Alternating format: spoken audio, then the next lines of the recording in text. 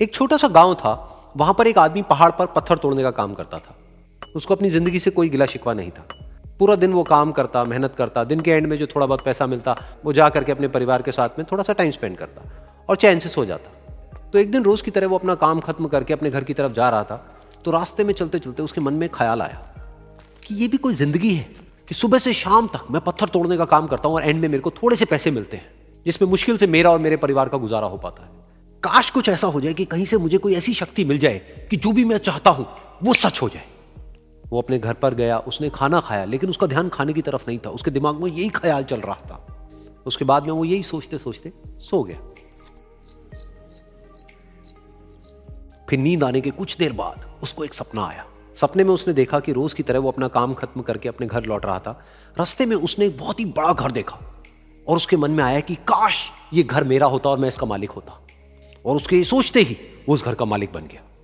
उसको यकीन ही नहीं हो रहा था कि जो उसने सोचा वो बन चुका है। लेकिन उसकी खुशी ज्यादा देर नहीं टिक पाई, क्योंकि उसको एकदम से एक शोर सुनाई दिया।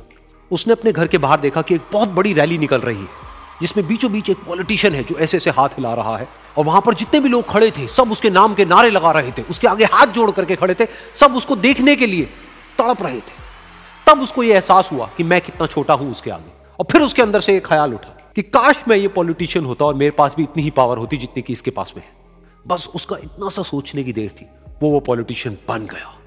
उसकी खुशी का ठिकाना नहीं था, क्योंकि उसके आसपास में हजारों लोगों की भीड़ थी और सब उसको देखने के लिए तरस रहे थे, तड़प रहे थे। लेकिन उसकी ये खुशी भी ज्यादा देर नहीं टिक पाई। धूप बहुत ही तेज थी और उस पॉलिटिशियन को आदत नहीं थी इतनी गर्मी में रहने की, तो उस धूप की वजह से उसको चक्कर आ गए और वो बेहोश होकर के गिर गया। फिर उसको एहसास हुआ कि ये पॉलिटिशियन सबसे ताकतवर नहीं है, ये जो सूरज है ये सबसे ताकतवर है। और उसके मन में आया कि काश मैं ये सूरज बन जाऊं तो मेरे आगे कोई नहीं टिक पाएगा। और उसका इतना सा सोचने की देर थी और वो सूरज बन गया और वो खुशी से पागल हो गया, क्योंकि पूरी दुनिया को वो ही रोशन कर रहा था और पूरी दुनिया में ऐसा कोई नहीं था जो कि उसकी रोशनी को रोक सके। लेकिन उसकी ये खुशी भी ज्यादा देर टिक नहीं पाई, क्योंकि कुछ ही देर बाद आसमान में कुछ काले बादल आए जिन्होंने कि उस सूरज की रोशनी को रोक दिया। फिर उसको यह एहसास हुआ कि इस दुनिया में ऐसा भी कोई है जिसमें दम है उसकी रोशनी को रोकने का। और उसके मन में एक ख्याल उठा कि काश मैं वो बादल बन जाऊं। और वो बादल बन गया और आसमान में उड़ने लगा। उसको ऐसा लगा कि मैं आसमान में उड़ रहा हूं और अब मैं जहां चाहे वहां जा सकता हूं। लेकिन कुछ देर बाद वहां पर एक बहुत तेज हवा का झोंका आया जो कि उन बादलों को उड़ा करके ले गया। और फिर उसे ये समझ आया कि ये जो बादल हैं वो सूरज की रोशनी को तो रोक सकते हैं, लेकिन हवा को नहीं रोक सकते।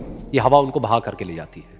फिर उसके मन में आया कि काश मैं ये हवा बन जाऊं, और वो हवा बन गया। हवा बनने के बाद में उसको अपने अंदर एक अलग ही ऊर्जा का अनुभव हुआ। वो चाहे तो आराम से बहता और चाहे तो आंधी बन करके, तूफान बन करके, जिसको भी चाहे उड़ा करके ले जाता। उसको ये विश्वास होने ही लगा था कि इस दुनिया में सबसे ज्यादा शक्तिशाली मैं हूं। लेकिन तभी उसके सामने आया एक पहाड़। उसने अपनी पूरी ताकत लगा दी, लेकिन उस पहाड़ को वो इतना सा भी नहीं हिला पाया। तब उसको यह एहसास हुआ कि इस दुनिया में कोई है जो हवा से भी ज्यादा शक्तिशाली है, जिसमें दम है उस हवा को रोकने का। फिर उसके मन में आया कि काश मैं ये पहाड़ होता, और वो पहाड़ बन गया। लेकिन हर बार की तरह इस बार भी उसकी खुशी ज्यादा देर तक नहीं टिक पाई। उसको एक जानी पहचानी सी आवाज सुनाई दी और साथ ही साथ उसको दर्द होने लगा, जैसे कि कोई है जो उसको तोड़ रहा है, उसको मार रहा है। तो दर्द से वो चीखने लगा और उसके मन में आया कि काश मैं वो बन जाऊं क्योंकि इस पहाड़ को तोड़ने का दम रखता है। लेकिन इस बार उसकी ये ख्वाहिश पूरी नहीं हुई। वो रोने लगा, चीखने लगा, चिल्लाने लगा। उसने अपनी पूरी जान लगा दी, लेकिन इस बार वो नहीं बन पाया। उसका दर्द बढ़ता ही चला जा रहा था और दर्द की वजह से एकदम से उसकी नींद खुली और सामने शीशा था। उसने शीशे में देखा और उसको समझ आया कि सपने में मैं वो क्यों नहीं बन पा रहा था जो मैं बनना चाहता था, क्योंकि असलियत में मैं वो ही हूं।